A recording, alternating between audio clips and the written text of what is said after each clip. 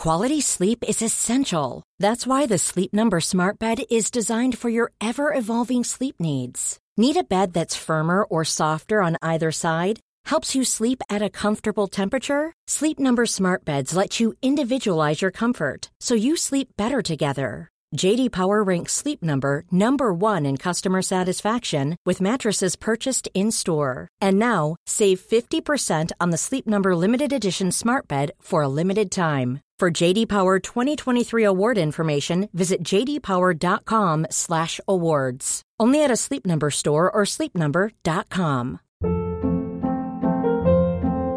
Hold up. What was that? Boring. No flavor. That was as bad as those leftovers you ate all week. Keke Palmer here, and it's time to say hello to something fresh and guilt-free. Hello Fresh. Jazz up dinner with pecan-crusted chicken or garlic butter shrimp scampi. Now that's music to my mouth. Hello Fresh. Let's get this dinner party started. Discover all the delicious possibilities at hellofresh.com.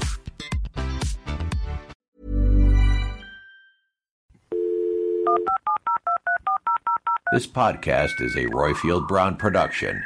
Find others on iTunes. All right. Here I know. Dumpty dumpty dumpty dum dumpty dumpty dum dumpty dumpty dumpty dum dumpty diddly dum dumpty diddly dumpty diddly dumpty diddly dum dumpty dumpty dumpty dum dumpty diddly dum.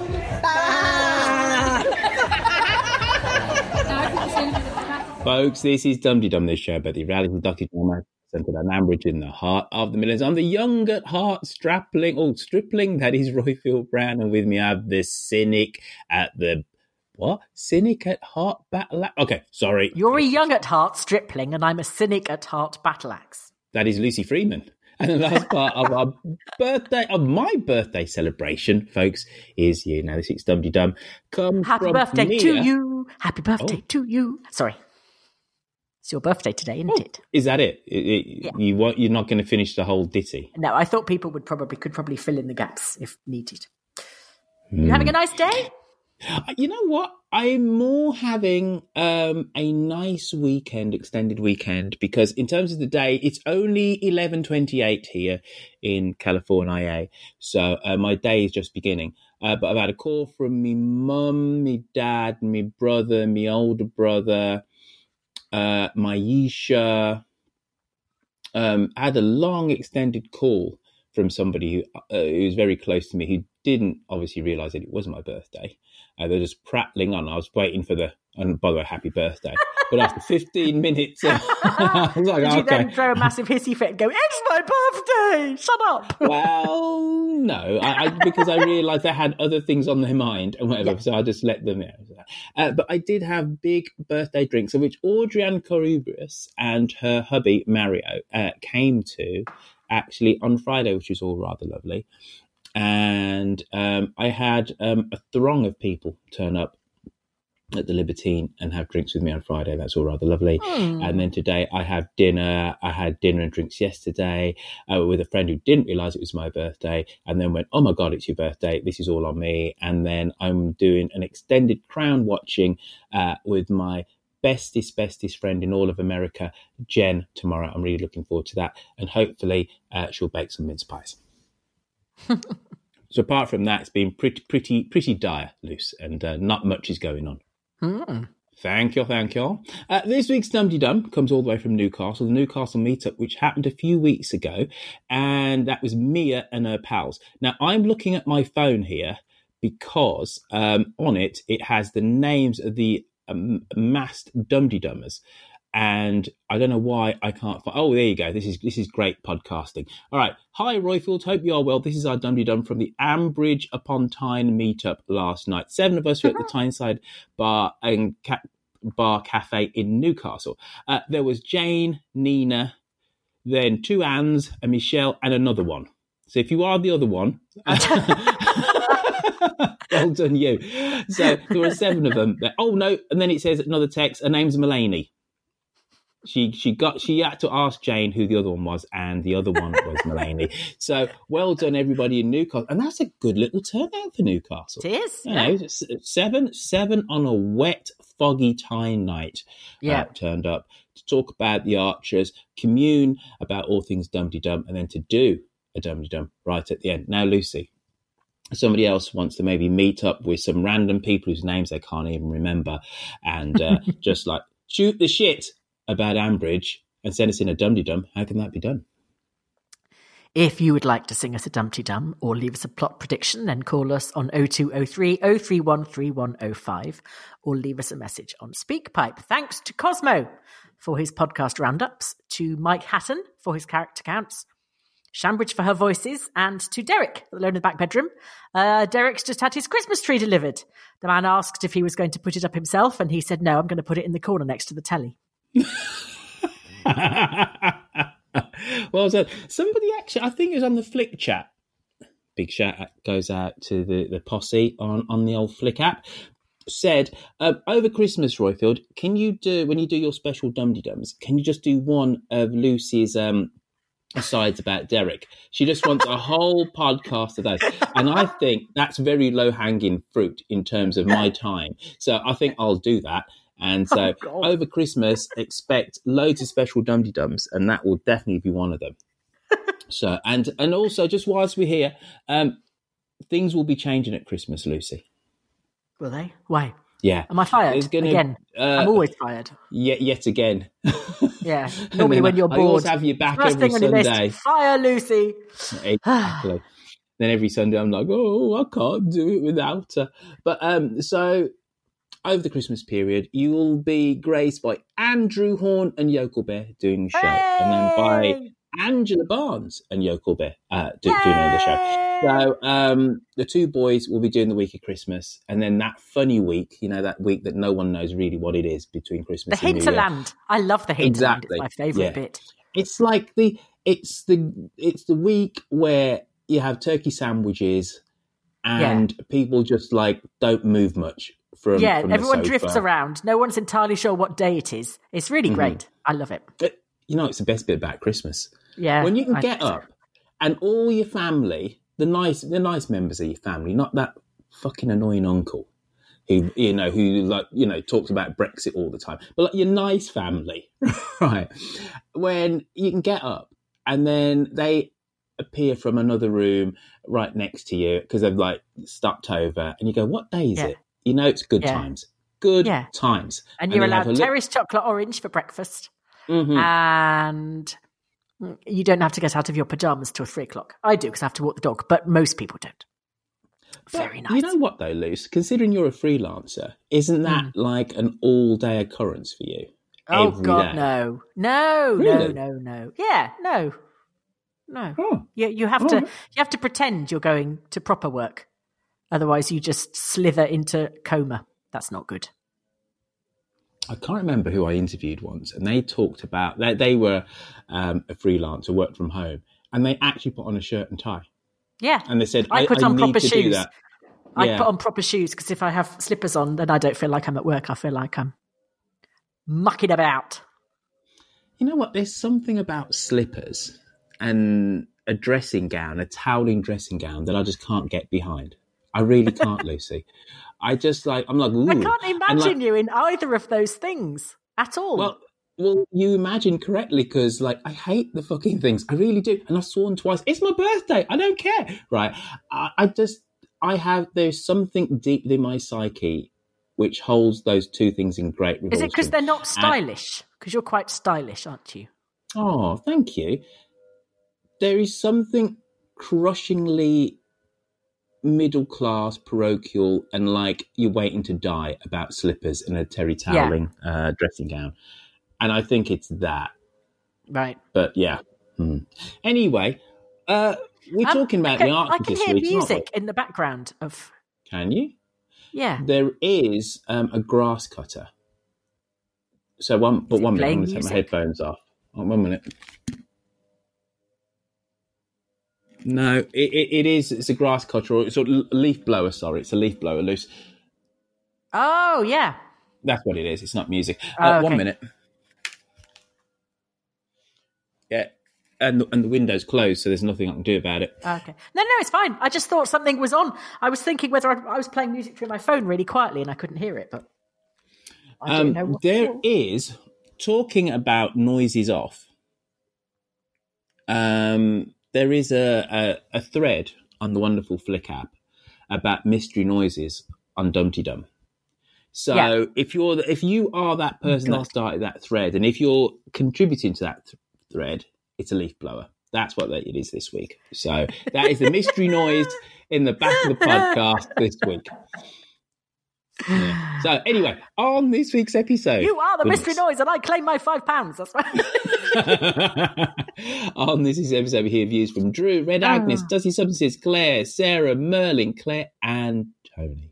But first, before all the calls, before all of that caller-inner stuff, which is wonderfully all around the world, it's our Loose in a Week in Ambridge.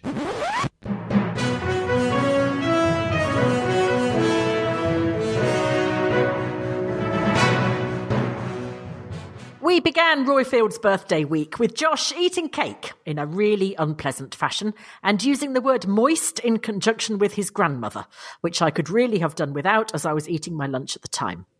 We then spent a happy couple of minutes helping Rex look for his shoes, not once, but twice in one omnibus. Did anyone else get the impression that they had time to fill? Kirsty listed all Philip's Christmas jumpers in full, and we appeared to be saying goodbye to Joe again. I think every time there's a gap, someone remembers he's died. There's an anecdote about a ferret, and Eddie says, he'll be looking down on us, etc., etc. Even Jimus ended up saying rather lamely, I think what Joe would want is for you all to carry on living your lives, which is the single most fatuous thing he's ever said. Will Grundy, yes, but Jimus? All filler, no killer this week, but we struggle on. Freddie was properly cross with Josh for getting off with Bella. Ruth intervened for a bit and then remembered that if it wasn't for a pile of loose chippings halfway to Oxford, she'd be Mrs. Sam the Cowman by now. Josh reacted in a calm and mature manner by banging doors, telling everyone they were stupid poo heads, and immediately left for Southeast Asia. The playground, an area we had all forgotten about since it was only mentioned last when Helen was pushing Henry on the swing and Rob saw her and said he thought, oh, look, there's a woman who appears to be lacking in confidence and identity. Let's see if I can completely destroy her. I may be paraphrasing there. Is being left to rot, apparently. I sense a fundraising appeal coming on, or an accident in which Kira falls straight through the slide and has to go to A&E with Emma and Ed at her side on Christmas Eve. Doop, doop, doop, doop, doop, doop. To be honest, for those of us in the 70s who survived steel slides that were hotter than the surface of the sun in the summer, rusted witches' hats with the nails half poking out, and no safety bars on swings, so that your main aim was to get the thing to go right over the top before snapping and sending you sailing into the playing field, we are struggling to empathise with a poorly maintained playground. Oh, boo-hoo!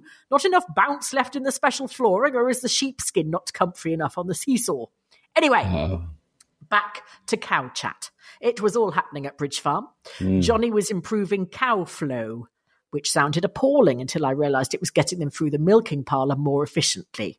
Only on the Archers can you fix a broken heart by making cows run faster. Tom explained how he was the ideal person to cheer up someone who'd been dumped faster than Princess Andrew off a Christmas card list.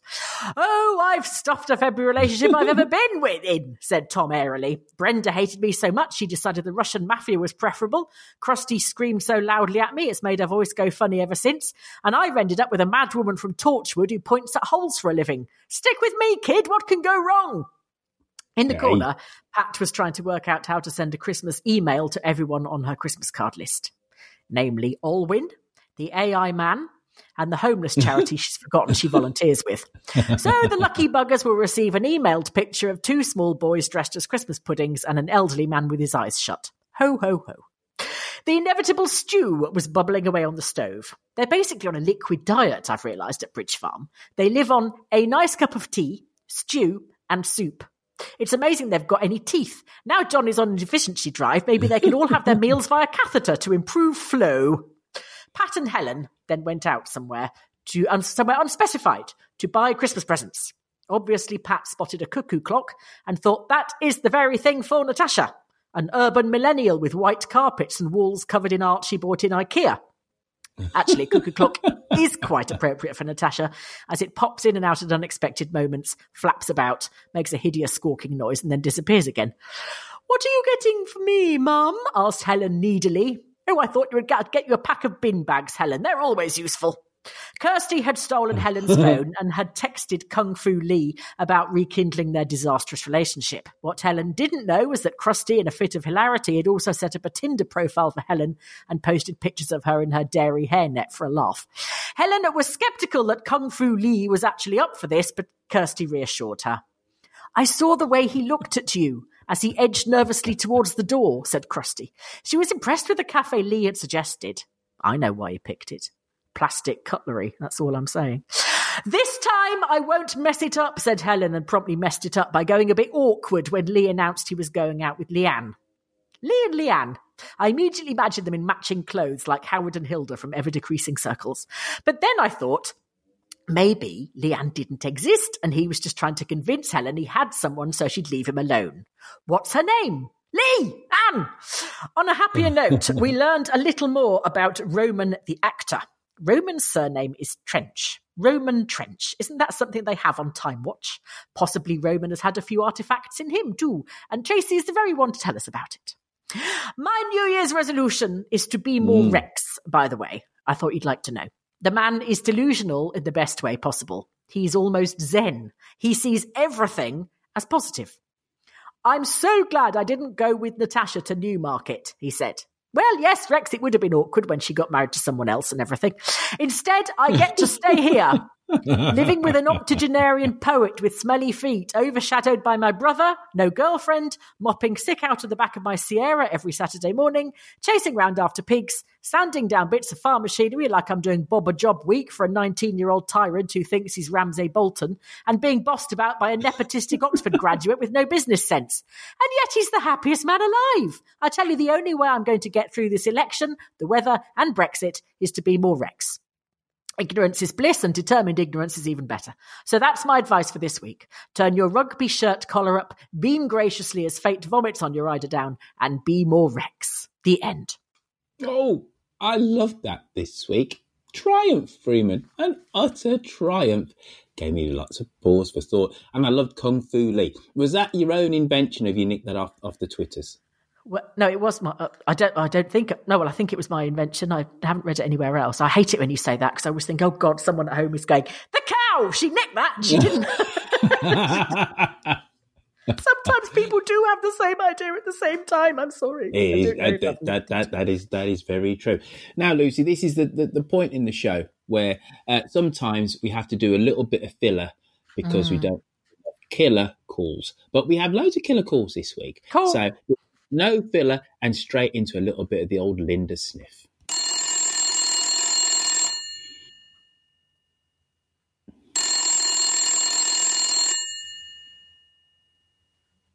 Hello, Ambridge 3962. First off, top of the shop, it's our young Keith.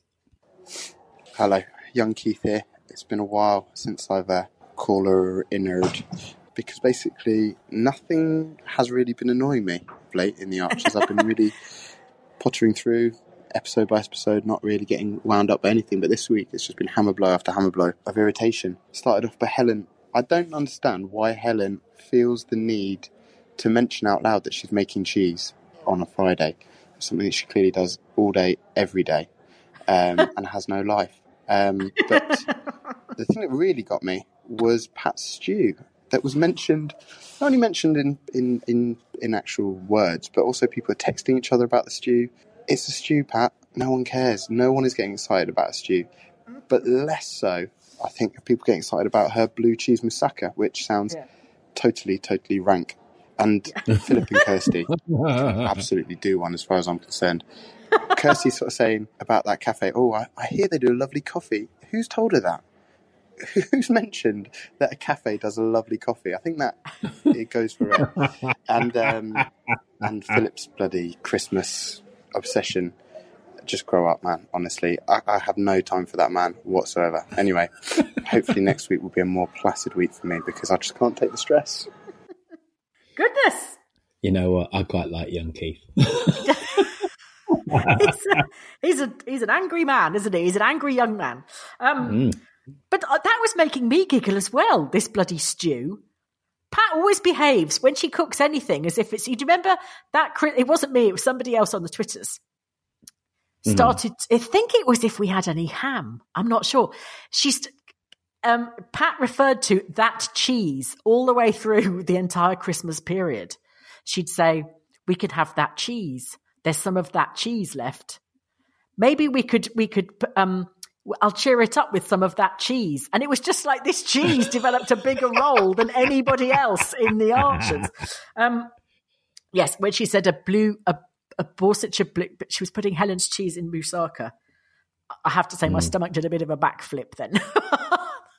I just imagine Pat's food as the sort of mullock they used to eat on The Good Life, when they were eating what appeared to be the remnants of the compost bin. That's what I think it's like. So it's been filtered through the reed bed. Horrible. Well, young Keith, it was nice to hear from you again. And if you're going to be an old curmudgeon or a young curmudgeon like that, you need to ring him more often. It's like, find things to be upset about, sir, because you've done half mate for an entertaining and diverting caller in era when you decide to do it, sir. Now, young Keith, where do you reckon young Keith was? Christmas shopping. That's probably why he sounded quite so jaundiced and miserable. I actually meant we're on planet Earth. Oh, I don't know. Yeah, but Surbiton. Should we just say Surbiton? Yeah. Penge. Young Keith, you're from Penge. All right. Now, here's Drew, sometime from Tokyo, who's now somewhere else. Hello, Dumpty Dum Gang. This is Drew calling from Tokyo. Although by the time that this podcast is released, I'll be Drew listening from Guelph in Ontario, Canada, where I'm off for 3 much-needed weeks of R&R. I'm calling this week for 2 reasons. The first is to talk about Josh, and I can't figure out how Josh is so confused why people are upset about this situation with Bella. Now, I've been called a bit of a dinosaur and a bit sexist for these views, but I think that another guy's girlfriend, especially if it's one of your friends, is off limits.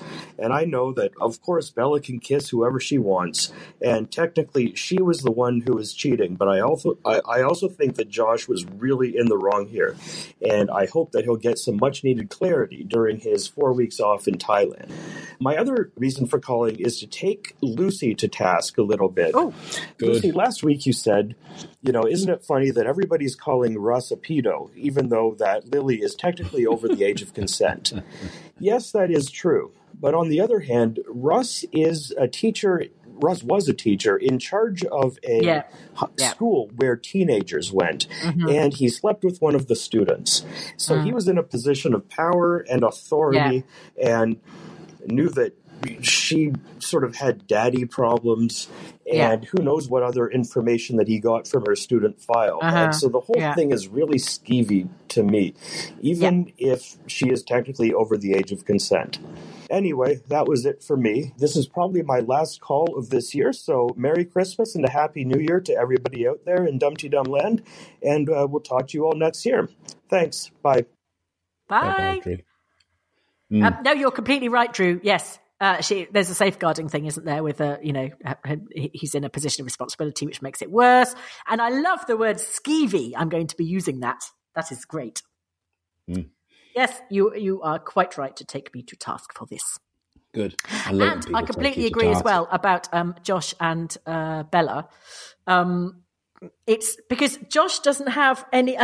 Bella has no other relatives or friends in the village other than Johnny, and Josh is related to half the village, and he absolutely knows that when you do, it's not like he's living in Shoreditch. He's living somewhere where literally everybody knows who he is, everybody knows who he's related to, everybody knows what his sort of romantic situation is. And even if he thought he could do that with Bella, and I'm not the one going out with anybody, you don't crap on your own doorstep, do you? And that's absolutely what he did. It's and then the kind of, I'm not the one who's cheating. It's kind of that is also skeevy, isn't it? Yes. Well, it's not even just is a mate; they're related. It's like, I know they're not exactly the closest of relation, they're not brothers, but come on now, they are cousins of some level once removed maybe, but they are cousins. They're family, and it's just all very odd. However, though, I'm always struck by these kind of modern ethical, not so modern, but no, they are modern, because like back in the day when everybody lived in a village, you did recycle partners. People did. One brother would die, and then like his ex-wife had to go. So this is a modern thing. Yeah. In terms of our kind of like, we feel queasy about it. But I always wonder, particularly with this modern ethical conundrum, how long it has to be before a relationship is over with a friend, before somebody else can like a year. Yeah. But surely part of the equation is how long they were together anyway, Lucy. You can't just say a year full stop. I can. Because they were together for 15 years. I think if you get through a Christmas and a birthday, the person's a Christmas and a birthday and a New Year and all that, then you're fine. Unless you've been cock blocked, in which case, no. But if you're an elderly widower in a village, it's unlikely that anyone's going to cock block you, to be honest. I must admit, I do find Josh somewhat fascinating, and the whole I'm going to go off to Thailand.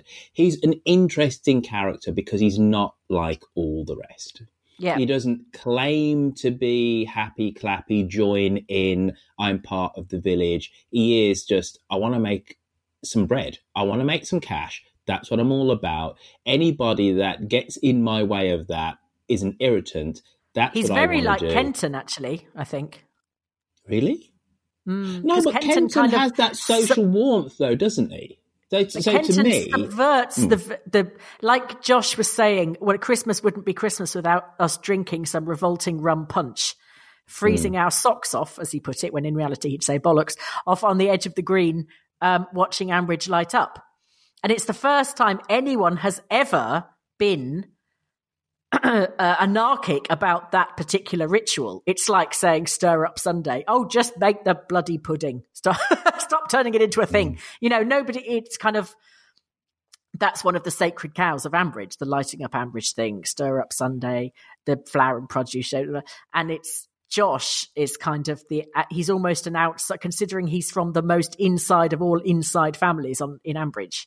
He is an outsider in that he just says, well, it's rubbish, isn't it? The punch is horrible. We expect it to be horrible, and it is.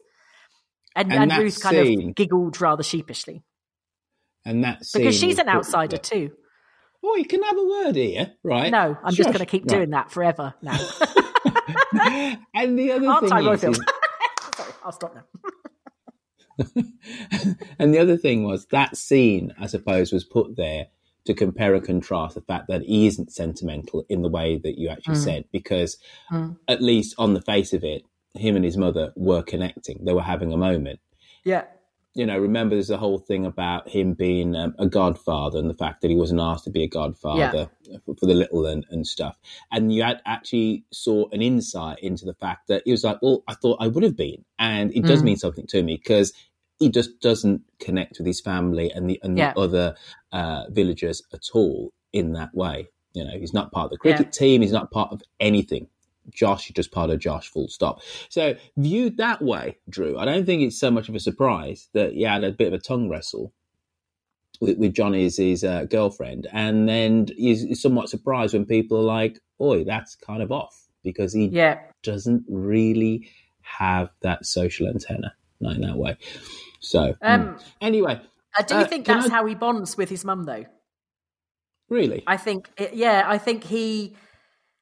Because sometimes she is overwhelmed with all this. She's overwhelmed with this kind of stifling village family, blah blah blah blah blah stuff. Which she is, she is in Ambridge, but she is not of Ambridge, and I think that's how they have a special connection. And I think that's why David slightly has a problem with Josh. More so than the others. She does have a connection with him because he is more like her and less like David and the rest of the family, and he has that level of sort of isolation that she has and Josh has. An astute observation. Well done again, Freeman. Can I just quickly say, Drew, that I think Guelph is a lovely, lovely, lovely neck of the woods in Ontario. It's a small little town, Luce. It's goodness. So my kids live in Burlington, and Guelph is. Is it? It's not an hour up the road. I don't know. I'm going to say 30 minutes up the road, but it's this small little town. It's very beautiful. It's a university town, and it's utterly gorgeous. Nice little shops, and it's kind of like in the heart of kind of like farming country up there in southern Ontario. But it's just north of all the Golden Horseshoe where Toronto joins Hamilton. It's a funny word, isn't it? Guelph. Yeah, it sounds like somebody swallowing something really hot.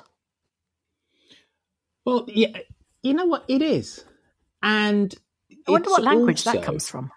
Well, here's the thing, right? Because in the days of the Holy Roman Empire, when the Italian city-states were proclaiming their independence, and there were two factions, the Guelph and the Gilbertines, and someone's going to pull me up on my pronunciation of this, who were the emperor's faction. So we're talking about the days of Frederick Barbarossa and the city-states that wanted their greater independence. And I can't remember who the Guelphs were for and the Gilbertines, where they were for or anti the Holy Roman Empire. But it's this pull and play between the power of the German emperor and the Pope.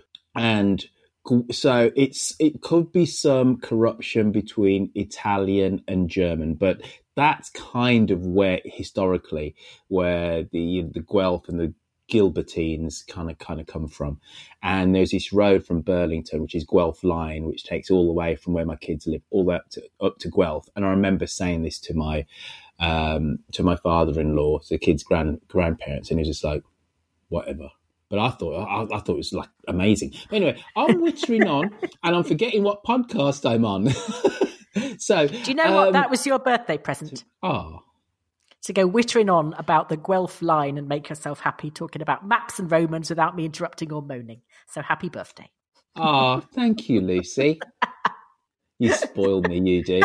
Right, that's Drew. No, I patronise you, darling. It's different. Anyway, carry on. See, I'm not smart enough to notice the difference.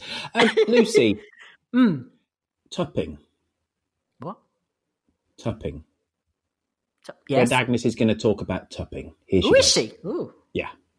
Hello there, Angus, Haggis, Basil and the humans. It's Red Agnes from up north here. Just taking a break from trying to wrap up the Christmas presents. You know, cow scratching post, handmade cuckoo clock, that kind of thing. I decided not to go the full sweary this week, despite my admiration of Catherine Rowan-Jones. For God's sake, Helen, I couldn't give a flying Fuengirola what she's up to. I just wish she'd go away.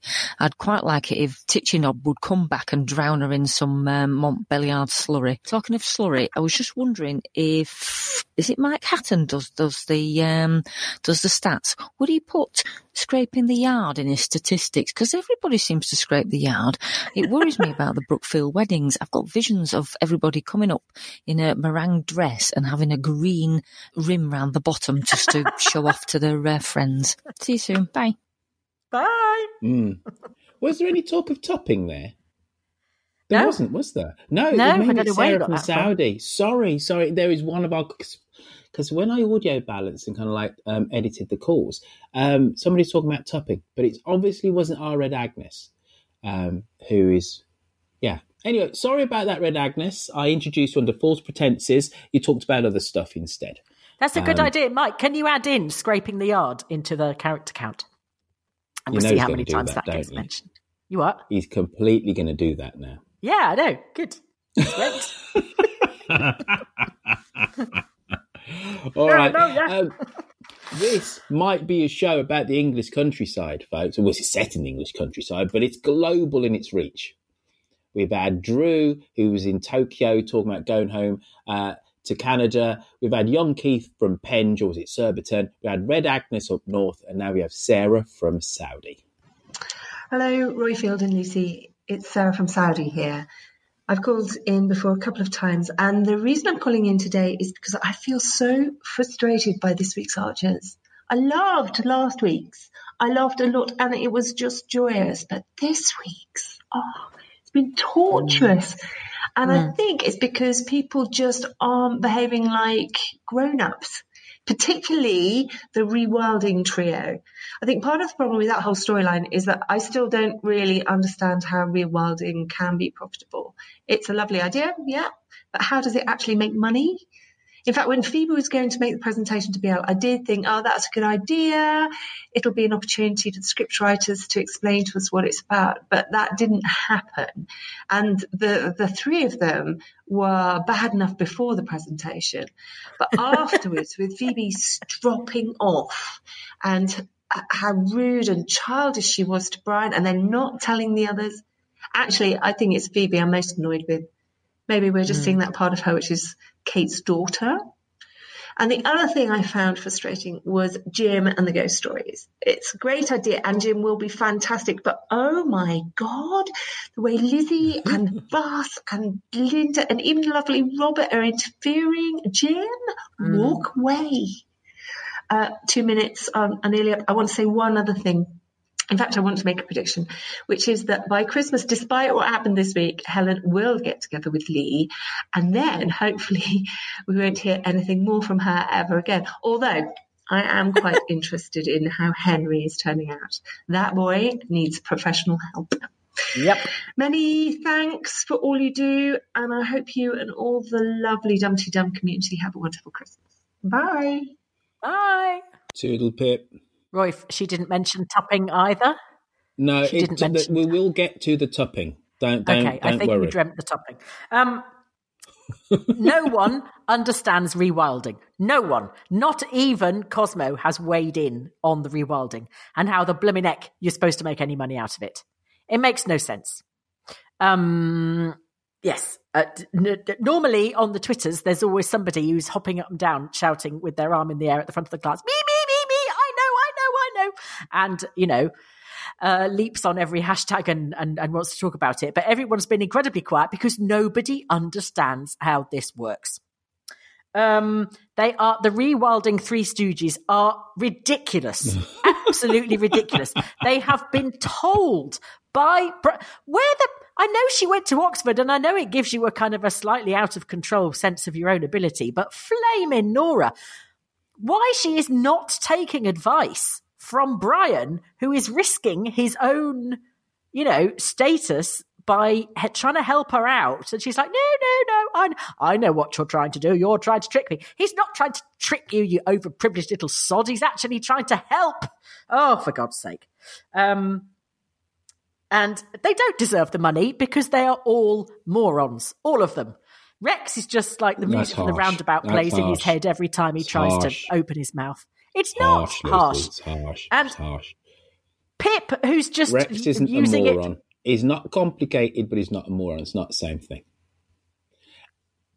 I hear the music from the Magic Roundabout every time I think about Rex. That's what happens. To me, he's a moron.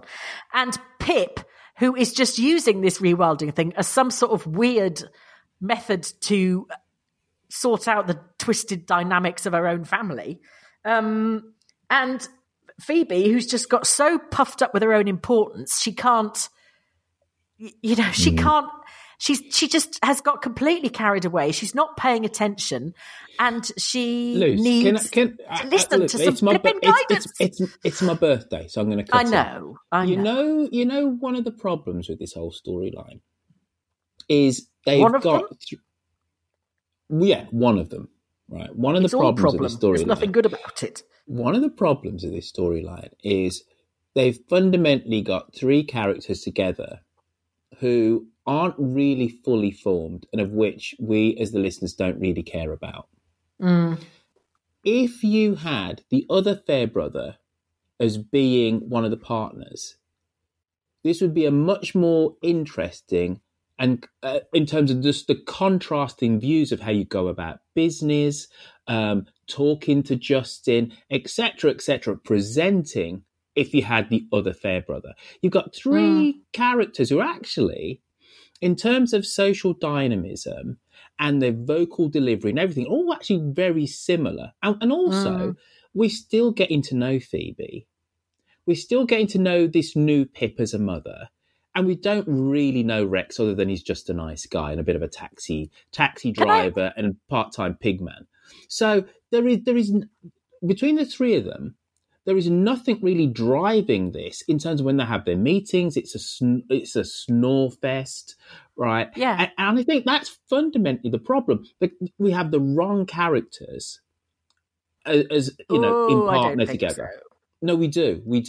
From a dramatic, I agree with that, but I don't point, think that's the fundamental problem. Problem I said one of them loose. I never said fundamental. The whole thing's bollocks and stupid, right? But none of us understand. When it's Helen and her cheese, we don't need to know anything to understand if Helen sells lot of cheese equals good thing. Helen sells no cheese equals bad thing.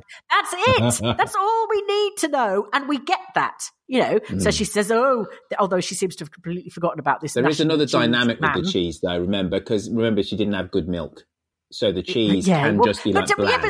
So we understood that as well. It. Okay, yeah. Bad milk makes bad cheese. Also get that, yes. This is just like, I'm going to make some see-through unicorns. And we all go, okay, how are you going to do that then? No idea. Well, whatever, carry on then. Because we just don't know. We can't tell whether it's a good thing or bad. When they say, so many acres, people were going, sorry, how much is an acre? Is that a lot? Is that a good thing or a bad thing? No one knows enough to even know. Wait a minute, in the countryside, you don't know what an acre is? No, I'm not saying that. People were going on Twitter, particularly Americans, saying how big is an acre? How much land are they supposed to have? Why is it that arbitrary amount? And so Brookfield gave them 12 acres. So is that good or bad? How much would that actually be? Nobody can visualize it. Nobody can see it. All the other ventures, even the stupid BridgeFresh app, which I don't believe is doing well at all.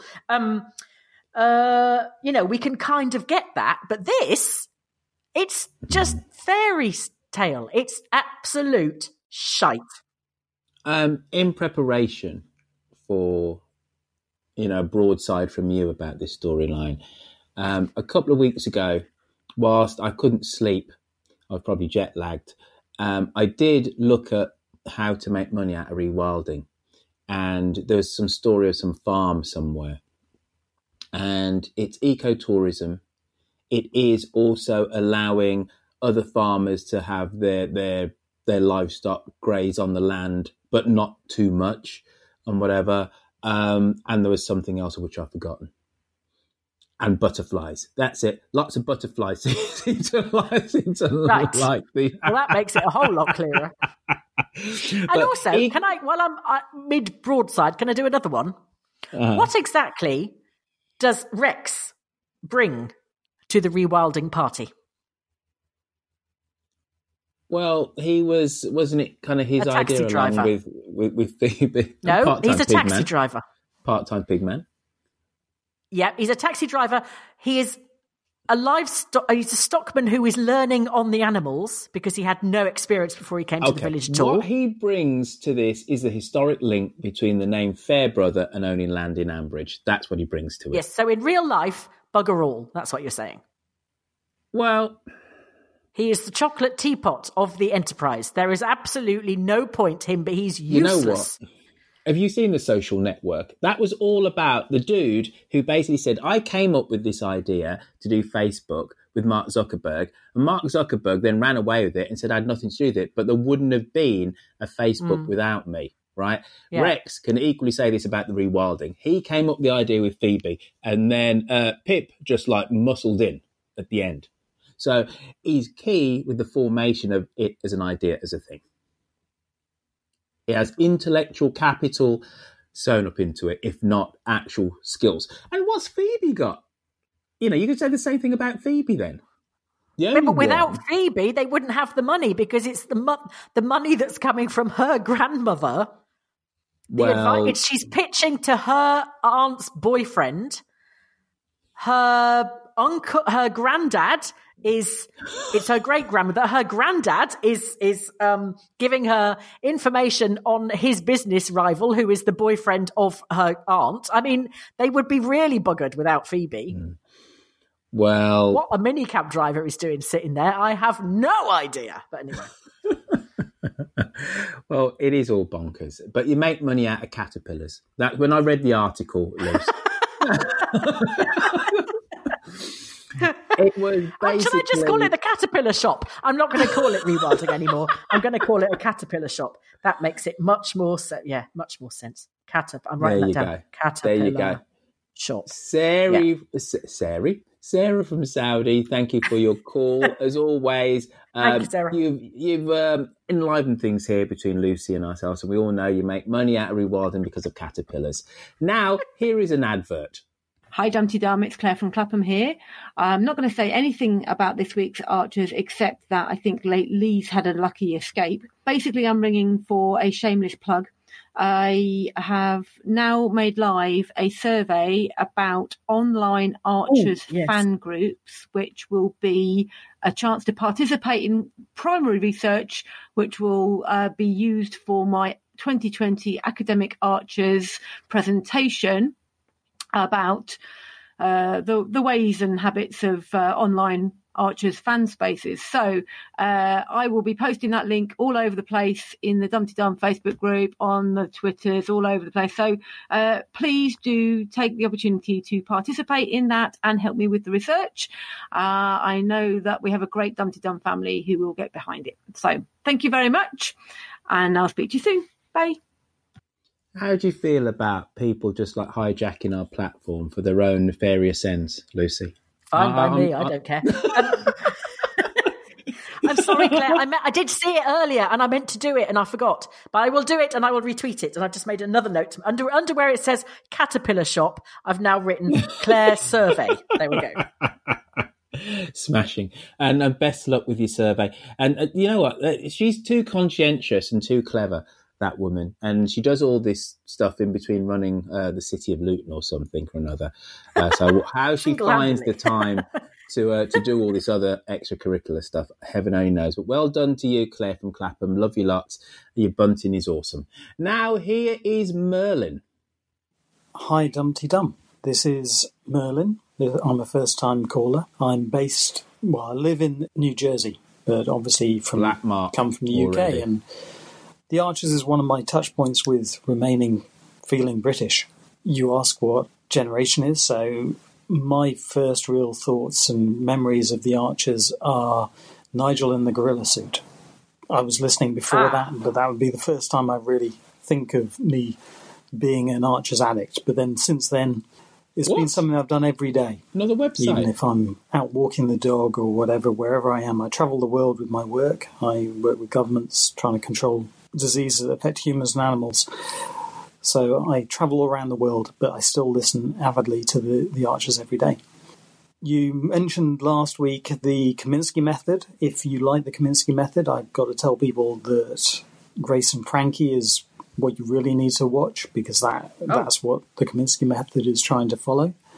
And then with regards to the Archers, I just listened to tonight's episode and the Helen and Lee debacle. Helen is one of the characters I struggle with the most. She's just frustrating and annoying. She brings every disaster upon herself, and she's so self-centered and sorry for herself. It just drives me up the wall. So that's why I was driven to call you tonight. So lovely to be a first-time caller, and I look forward to listening further. All right, I'm going to launch in first. Luce, what have you got to do to blackball a listener? Have we ever done this before first? Do we have a procedure? Well, I wouldn't blackball someone called Merlin for a start. That's a really bad idea. Oh, you are good. Well, he said he was a first-time caller. How long has he been listening to this podcast? Caller in a Do you note yourself properly, sir, when you get on the airwaves? And then he says, I'm an Archers addict. That's not us. That's another website. That's a But he probably just means group. it's No. We have standards here. We have protocols. You're a caller-innerer, sir. Oh, you're so picky. Well, you know what? We have standards, Lucy, and if people don't adhere to them, they're just going to slide. And then what's going to happen next? We'll be talking about anarchy. EastEnders. It'll be anarchy. Yeah, we'll be talking about EastEnders. Oh, Emmerdale, heaven forbid. Or that's farming. Fuck off. We all love them. Did you just tell me to fuck off? Listen, I know it's your birthday, Mush, but don't get carried away.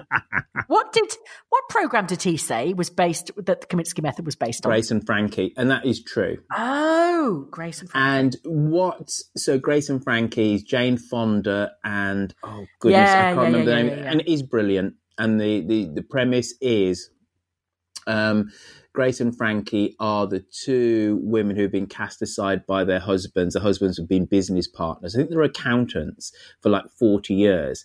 And they turn around to them one day and say that they're in love with each other, the two husbands. Yeah. So the women are like, what? And the other woman... Lily Tomlin and Jane Fonda. There you go. And Lily Tomlin plays this kind of quite hippy-dippy woman who's slightly away with the fairies, and Jane Fonda is kind of on it and business-wise and stuff. And they have, they're like the odd couple. But they get on and they end up living together and negotiating the new family relationships, considering that their husbands of 40-odd years are now lovers and in a committed relationship. And it's utterly lovely. And what Netflix do, because, Netflix is very data-driven. Yeah. So they created that show and realised that it was getting... I think it's about 3 or 4 seasons, maybe 4 or 5. So there's been quite a few. That it was pulling in older listeners. So the Kaminsky method is the male analogue of that. So Merlin was completely and utterly right. Grace and Frankie came first. They realised that, it's a great way of getting silver surfers, so to speak, to sign up for Netflix. And then they watch all the documentaries and the other stuff and the old classic films.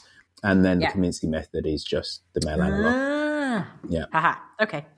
Thank you. And thank you, Merlin. Well, but Merlin, pull your socks up.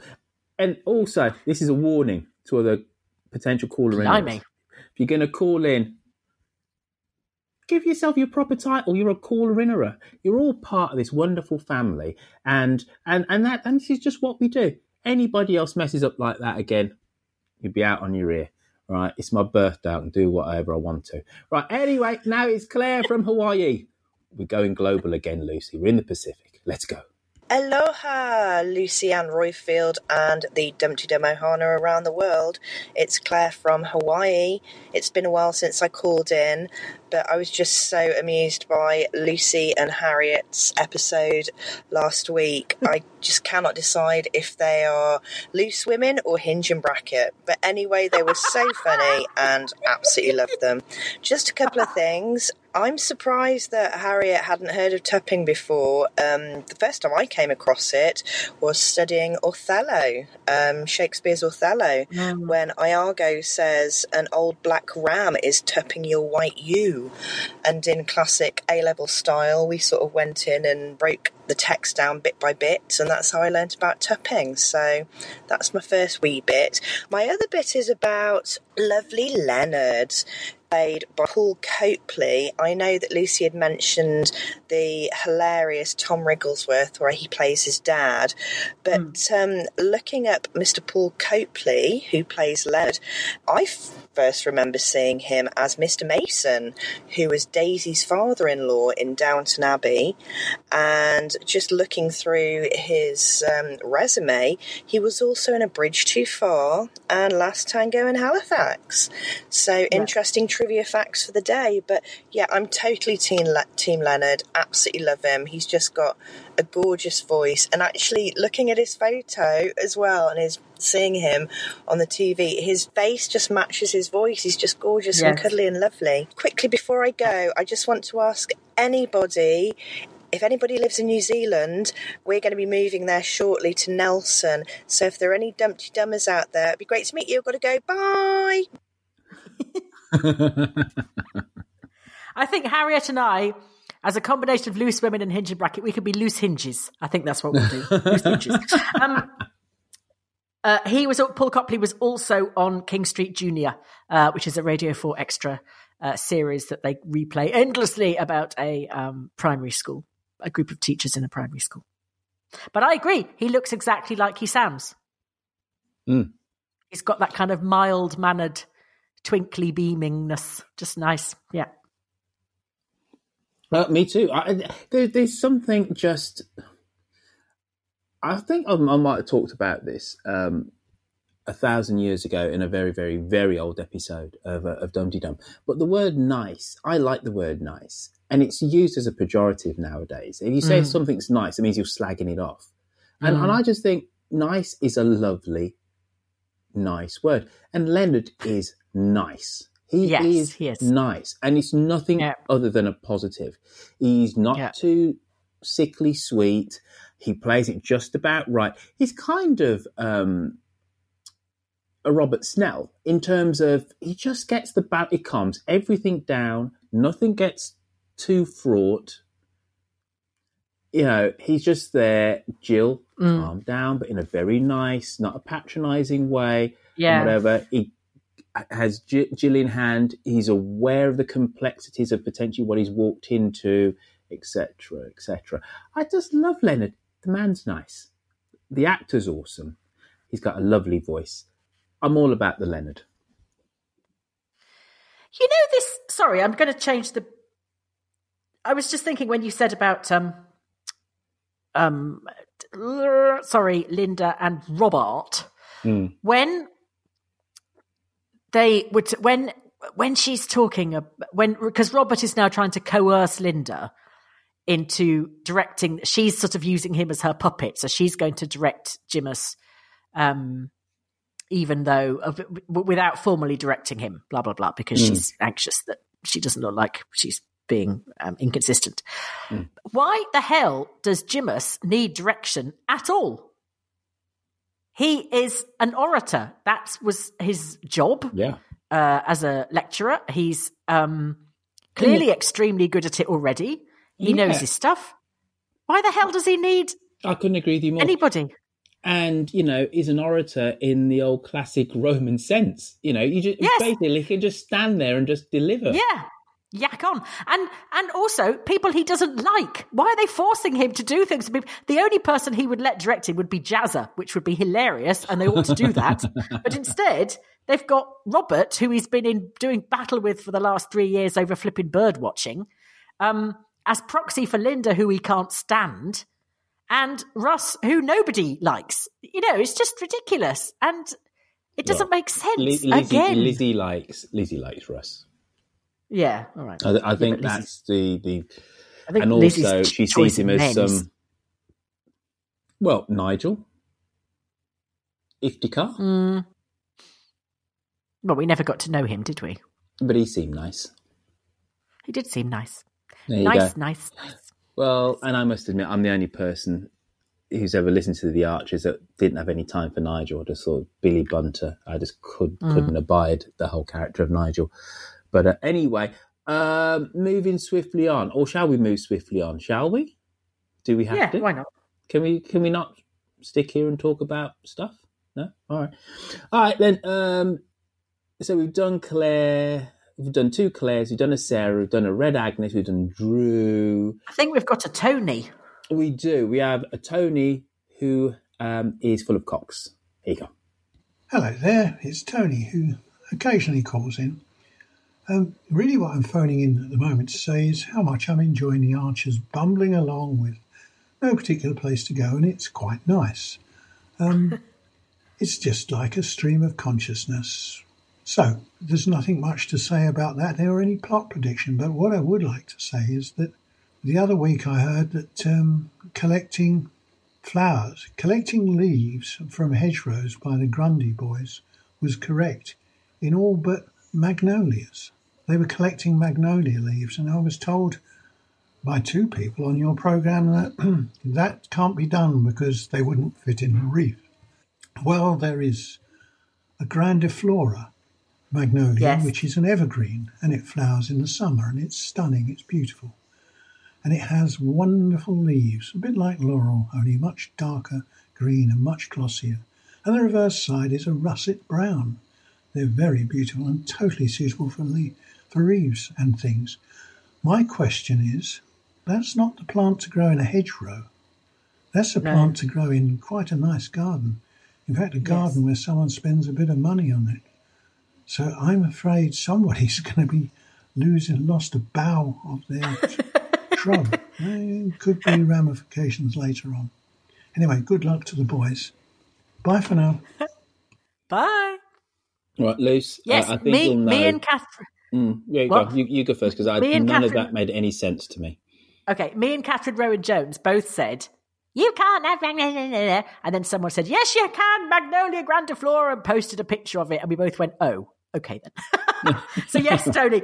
Again, yes, I completely agree. It wouldn't be in a hedgerow at all. So that's rubbish. And presumably they did go rummaging in someone's bush, which for Will can't have happened for a while. So there we go. Yes, maybe he enjoyed it. Who knows?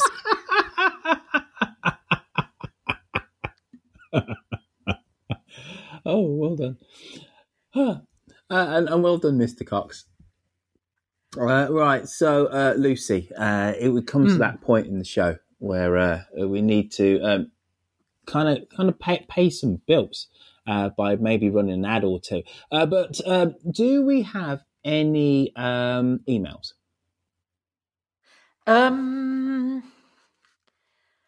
That is a good question and well asked, Royfield. Just hold the line one moment, caller. Right, whilst you're doing that, I'm just going to say, Maureen Freiberger, if you were in front of me right now, I'd give you a full-on kiss on the lips and give you a special hug, because you know what she did, Luce? She sent us a rather large but unsolicited donation.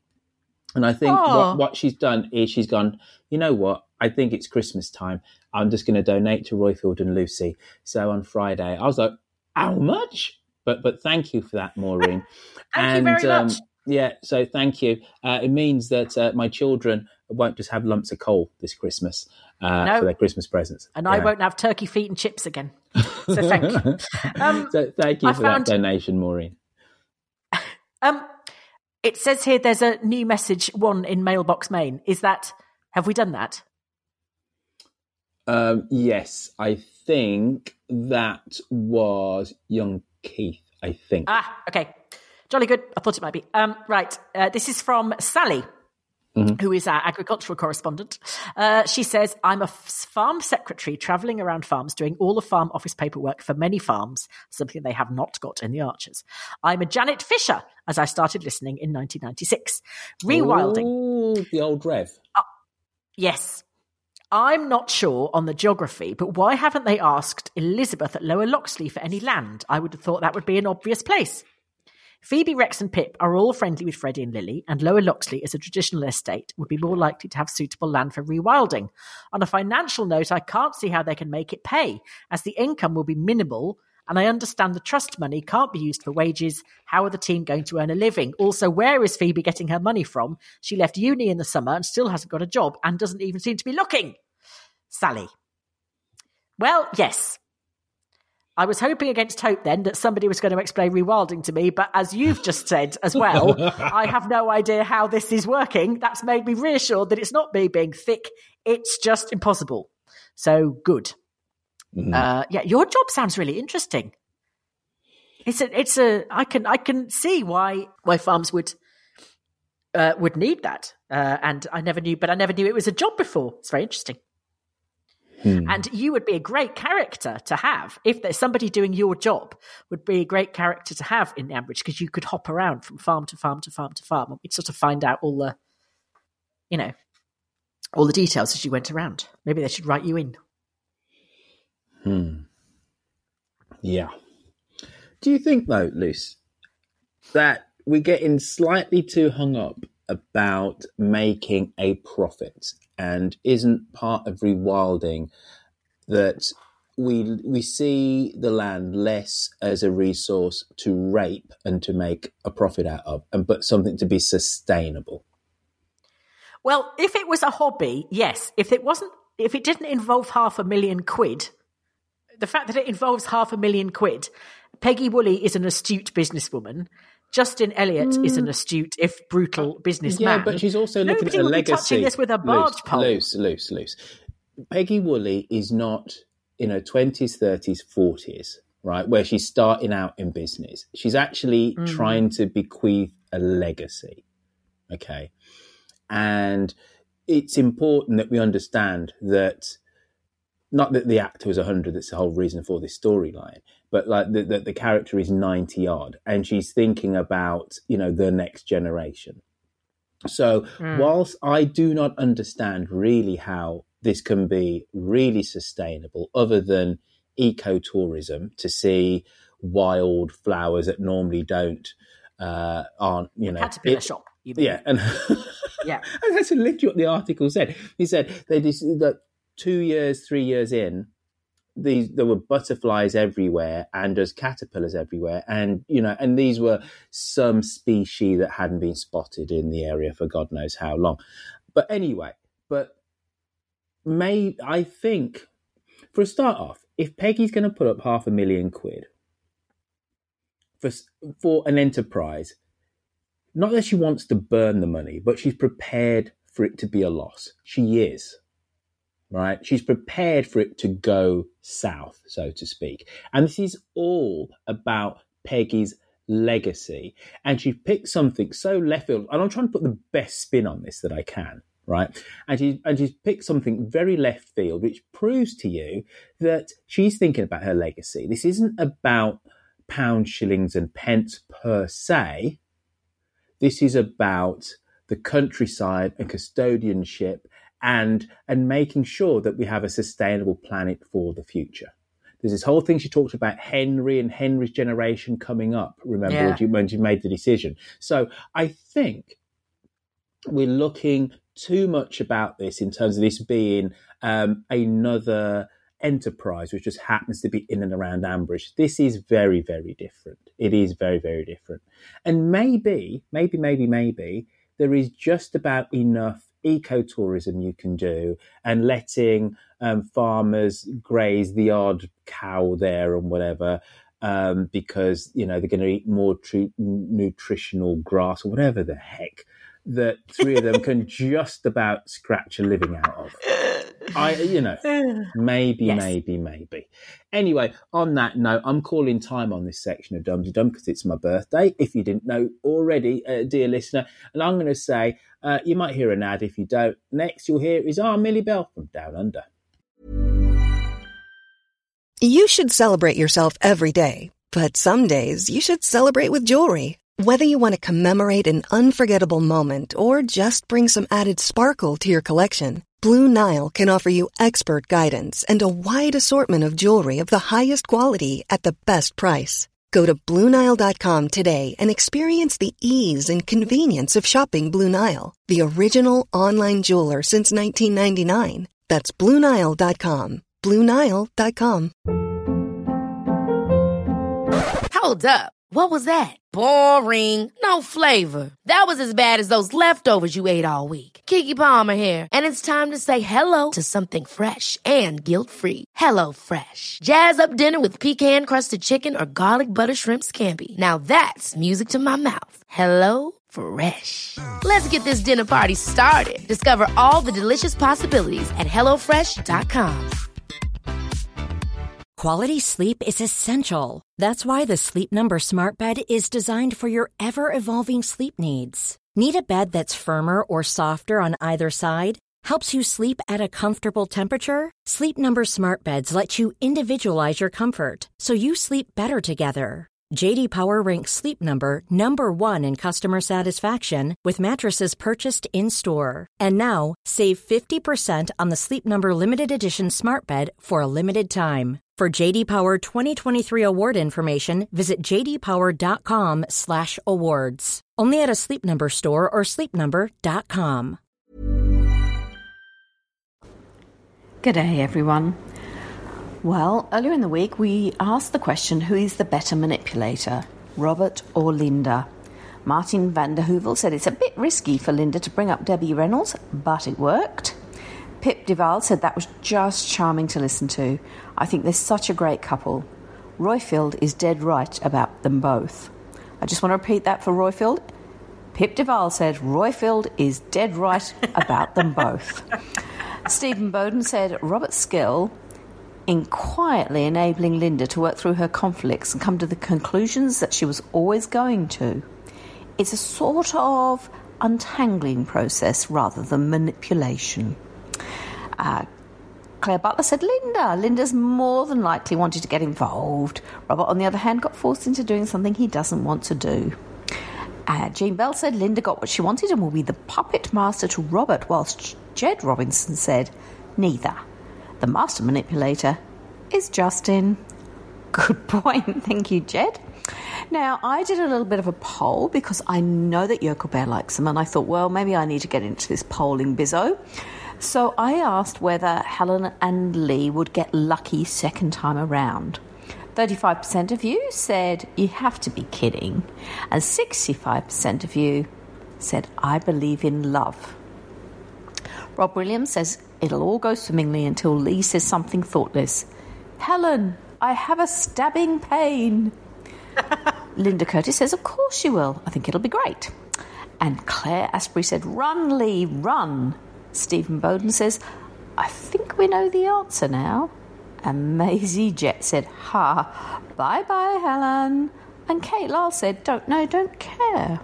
Now, whilst we're talking about Claire Asprey, I have posted up a link to her survey, which she's doing for the Academic Archers Conference next year. And I wasn't going to do it because I always feel like I'm the person who knows least about the Archers. But I did do it, and it was a lot of fun. And I knew more acronyms than I realised. So have a go at that, please. That is on our Facebook page.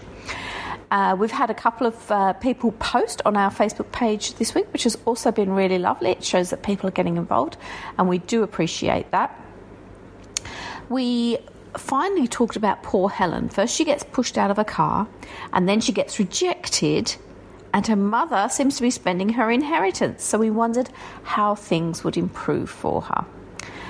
Leslie Daly said perhaps she will have a talk with Elizabeth and realise that a talking therapy might help. Leslie, I'm going to take a punt here and guess that Witherspoon agrees with you. Claire Cadigan said completely predictable after she and Kirsty had got so worked up about the date. But I reckon they'll get together in the end. I suspect it's going to be a long will they, won't they. It's just like but with a happy ending for Helen. A Christmas Day snog when he realises Leanne is boring and he finally Googles Helen, or he bumps into Susan who tells him what Helen's been through. Sue Bridges says she's probably got echoes of a memory of the barman she thought was coming to the family Christmas dinner. That was an Aussie scoundrel. Now, I can't remember that at all, so that's had me puzzling, but I'm sure you're right, Sue. Jane Bushen had said, I wish Lee would just Google her, but a few people jumped in and said, actually, she's got a different name now, so probably wouldn't even come up. And I don't know that if I was going out with someone, I would Google them. Is that something people do? Let us know. And Audrey Cameron said, I got distracted by the revelation that Helena goes to the same hairdresser as her grandmother, which started another conversation with lots of people saying that they went to the same hairdressers as their mothers or fathers. And finally, we've got a great holiday snap-up from Witherspoon. Love you to get involved in that. He wants to know, who will you be spending Christmas or Hanukkah or Christmasica, any of the holidays you want to celebrate with? Will you be hosting? Are you worrying about how to spend time with each side of the family? And I just wanted to give you one of the responses, which is from Anne Cross-Tuck, who said, we're hosting Christmas dinner for my family. I've just moved house and we are surrounded by packing cases and paint. And to complicate things for the next fortnight, we are staying 330 miles away. Oh, what have I done? And I still haven't found the kettle.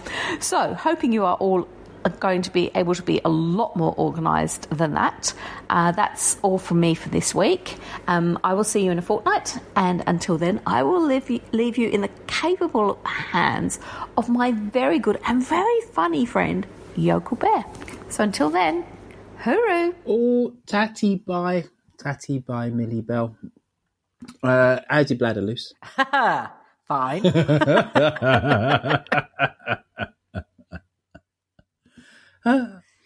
I got a little birthday card that says, I'm now the age where if I sneeze, I wee myself a little.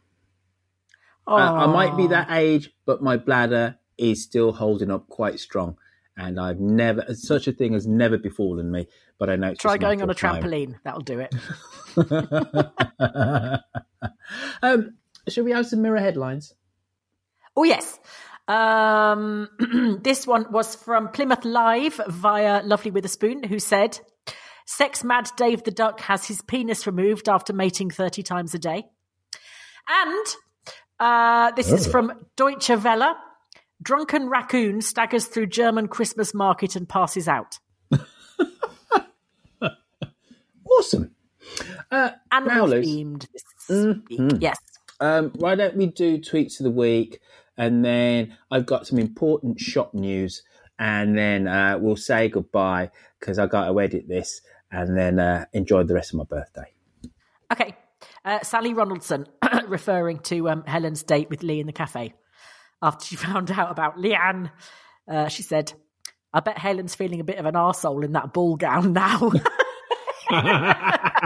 You messaged me and said, Royfield messaged me, ladies and gentlemen, and said, I just pissed myself laughing when Helen found out about Leanne.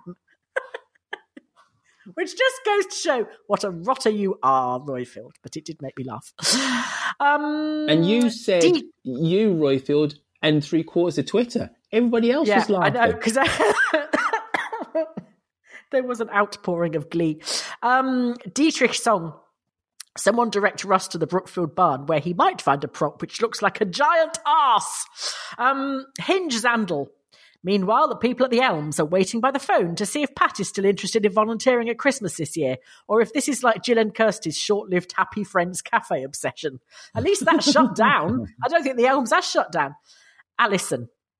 Will Josh come back? Here's hoping. Not. Hashtag the Archers. And Little Kim. Tweet of the week. Wait, there's a maturing room at Bridge Farm?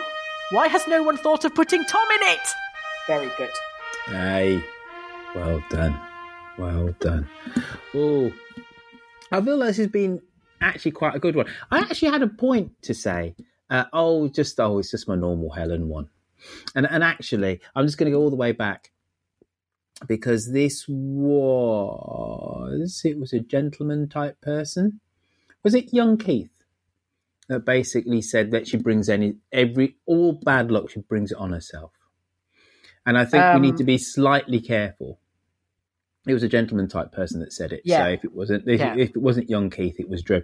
We need to be slightly careful considering what the character has actually been through to say that.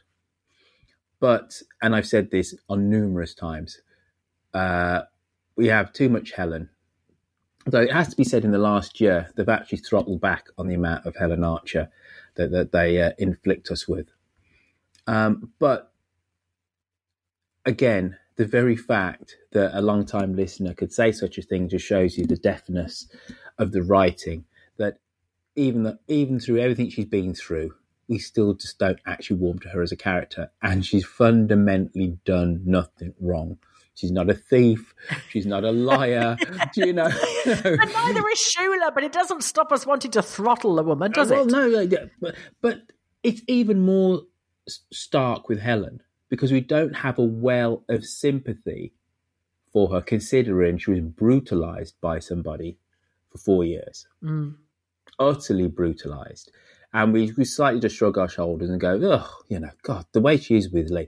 We all knew the reasons why she couldn't give herself properly into the relationship with Lee, the reason why she's very stoppy-starty, etc., etc. We all knew those reasons. And even then we're just like, oh, God, he's just a nice guy, just go for it, etc., etc. She's been incredibly damaged by that relationship with Rob. But even previous to that, she was a complex person who, on the one hand, projects some level of confidence, but is crippled by massive insecurities and actually just wants to save people all the time. It was the same with her and a previous partner went off shooting his head off with his shotgun, So, to be Helen Archer. somebody can go through all of that. Yeah. And we still don't like her. So you got to, hats off, script writers. What do we want, honestly? So anyway, moving swiftly on. Folks, there's been a little bit of an issue at the shop, and there's a little bit of a thread on the Flick app. Big shout out go to everybody on the Flick app about missing merchandise. It's always from the same supplier, I've now realised. Now, this supplier, I'm not going to tell you their name because I don't want people ringing them up. But what I'm going to do is, what I have done is I've actually called them up. They're actually based in the UK, funny enough, and they've admitted the fault. And basically what is happening is when people make their orders for this specific T-shirt, and just so people know, there's about 6 or 7 different suppliers of mugs and apparel, etc., on the website. So it's one specific T-shirt. When you go and order it and it creates the order, it's not creating the order on the other end at the client's website. And it is not our fault. It's their fault. And they've admitted liability in this. And I physically have called them up. And they said, oh, yeah, it's just a one-off glitch. It's not a one-off glitch because it's now happened for the 3rd time. I am on it. And I will sort this out. Even if it means that I need to go over to Blackpool and literally throttle them because it's making me look bad and Dum Dum look bad. Oh. But, so there are specifically 2 people out there who've made orders in October. I'm so sorry. I have called them up. I am on it. And I know that the one listener who when this first came to light, I called them up and they said, Roifield, I will send this out to them next week. And that was a month ago. And I'm so sorry you still haven't got it. So what I'm going to do is I'm actually going to refund the 3 people's money, but I'm still going to fight to go and get you these bloody T-shirts and stuff. And if nothing else, as of today, I'm yanking them off the website anyway, because it just makes us look bad. But I think everybody understands Lucy and I aren't sat anywhere printing up T-shirts. This is completely a third party. Which is a really good job, as I am so bad at that sort of thing. Nobody would be spending any money on the website. But yeah, they did admit complete and utter liability. And when I drilled into it with them, they actually said, oh, yes, we can see the order is in suspense or something or another. So it's going from our website. So you're paying for this through our website. The order went to them and it didn't go into the right folder or whatever. But when they looked into it, they said, oh, yes, we can see. Because it has an order number. And the order number is generated by them, but it doesn't go onto their system. I'm going to yank them off the website. You're going to get a refund. But if you use dumdydum.com and go to the shop, don't worry, you can purchase things on there. It's just this is one specific supplier. And by the time you go on there after hearing this, you won't be able to even order from them again. So don't worry, you can use the shop. And it's ideal if you are in the UK to go onto the shop just before Christmas, because your loved one would like to be in a Dum pair of pajamas or a Dum pair of briefs even, socks. Let alone T-shirt, cap, hat, or anything else which we can put Dum on. All that stuff is on there. So if you need a stocking filler, go to dumdydum.com/shop, get it now, and you'll make somebody very happy at Christmas. So that's dumdydum.com. Also, Maureen, you are wonderful. Just got to thank you again. And also we have had a couple of other recurring donations. And I think in our next show, Lucy, we'll go through the list of our Patreons and our Facebook contributors and thank them for their contributions, which help keep this show on the road. And of course, if you want to help out this podcast, you go on to patreon.com and you give us $2 per show. And you just help keep the lights on in Dum Towers. And I need to make some apologies. I just realised I was not following. I've just tried to do her survey and I've just realised I was not following Claire Asprey. If I am not following you, it is because so I use a Twitter thing when I do social media for companies. I use a special Twitter thing. And sometimes if you post a lot of photos or a lot of graphics, it unfollows you because it thinks that you are a spam account or an Instagram account, which I don't want to follow. So it's been set up like that. So I apologize if I've inadvertently unfollowed anybody. It's not me, it's it. And Claire Asprey was one of those people. So I've just followed you now, Claire. Sorry. There we are. Awesome. Right. Lots of apologies in this show. I know. We're just generally sorry for most things. Yes. Lucy, I'm going to keep stum. Why don't you just read out all the other stuff that normally I would read out, and then because it's my birthday. Are you having a paragraph off because it's your birthday? Yeah, okay. Exactly. I'm here with a little glass of bubbles, and I'm just going to sip on my Prosecco. Sit on your Prosecco. Oh, sip on your Prosecco. Sorry. Yeah. Remember to get in contact. You can send us a voice message. It wouldn't be advisable at all, Lucy. Not really, no. I thought it was... Could you imagine the shards of glass? I thought it was a rude word for bottom. Remember to get in... There he was, sat on his Prosecco. Remember to get in contact. You can send us a voice message via SpeakPipe on the website or call 0203 031 3105 to leave a message. You can find Yokel Bear at Dumpty Dum, where he is much funnier than us.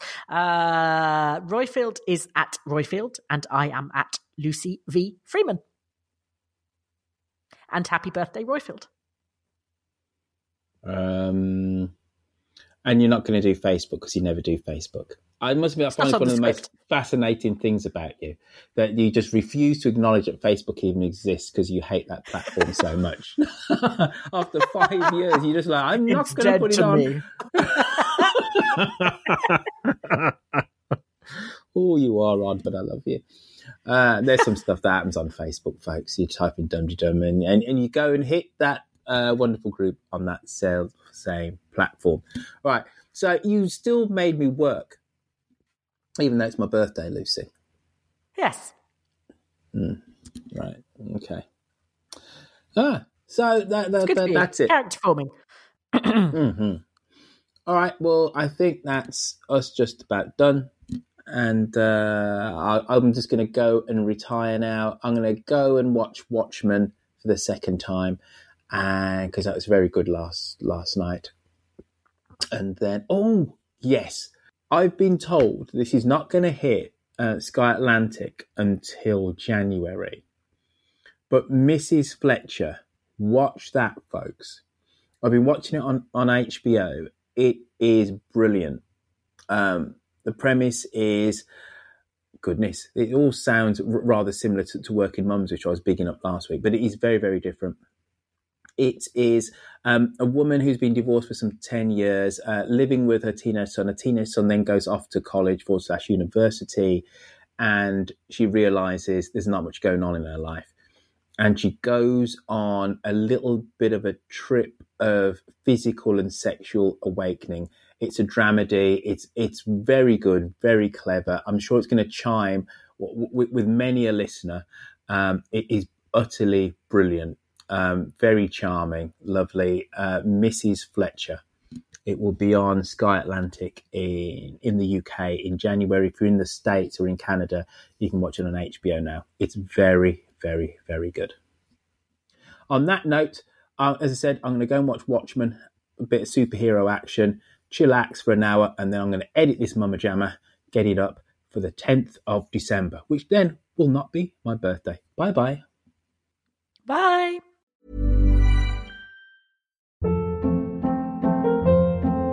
Hold up. What was that? Boring. No flavor. That was as bad as those leftovers you ate all week. Keke Palmer here, and it's time to say hello to something fresh and guilt-free. Hello Fresh. Jazz up dinner with pecan-crusted chicken or garlic butter shrimp scampi. Now that's music to my mouth. Hello Fresh. Let's get this dinner party started. Discover all the delicious possibilities at HelloFresh.com. Even when we're on a budget, we still deserve nice things. Quince is a place to scoop up stunning high-end goods for 50 to 80% less than similar brands. They have buttery soft cashmere sweaters starting at $50, luxurious Italian leather bags, and so much more. Plus, Quince only works with factories that use safe, ethical, and responsible manufacturing. Get the high-end goods you'll love without the high price tag with Quince. Go to quince.com/style for free shipping and 365-day returns.